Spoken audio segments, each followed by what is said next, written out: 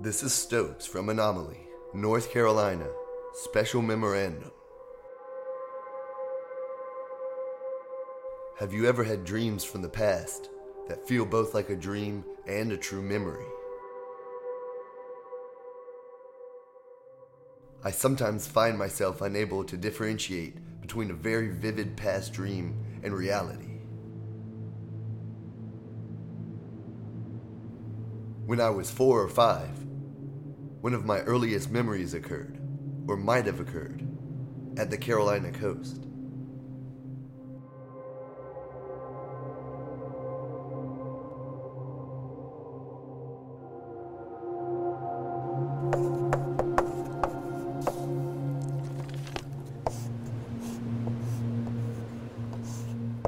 Delta T sub S, S for source, will be the time interval between wave crests as measured at the source.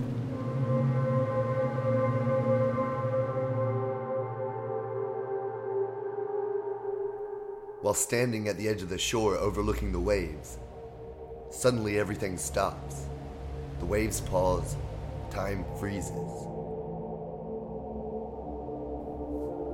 Everything is completely still for multiple seconds. Then suddenly normal time resumes.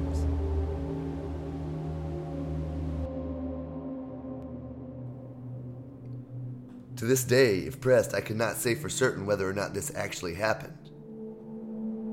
Logic tells me it was a dream. Dream logic tells me it was real.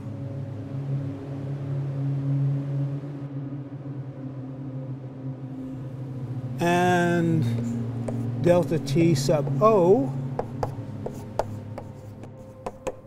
will be the period of the wave at the observer.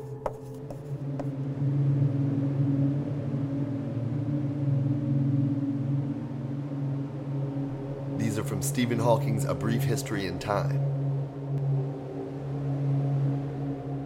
Chapter 9, The Arrow of Time, page 146. Quote, up to the beginning of the 20th century, people believed in absolute time. That is, each event could be labeled by a number called time in a unique way, and all good clocks would agree on the time interval between two events.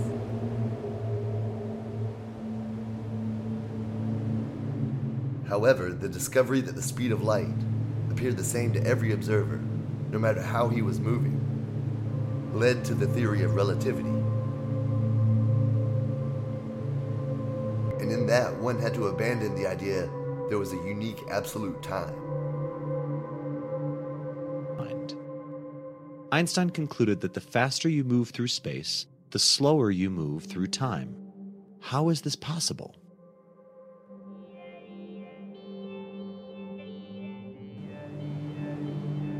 Instead, each observer would have his own measure of time as recorded by a clock that he carried. Clocks carried by different observers would not necessarily agree. Thus, time became a more personal concept, relative to the observer who measured it.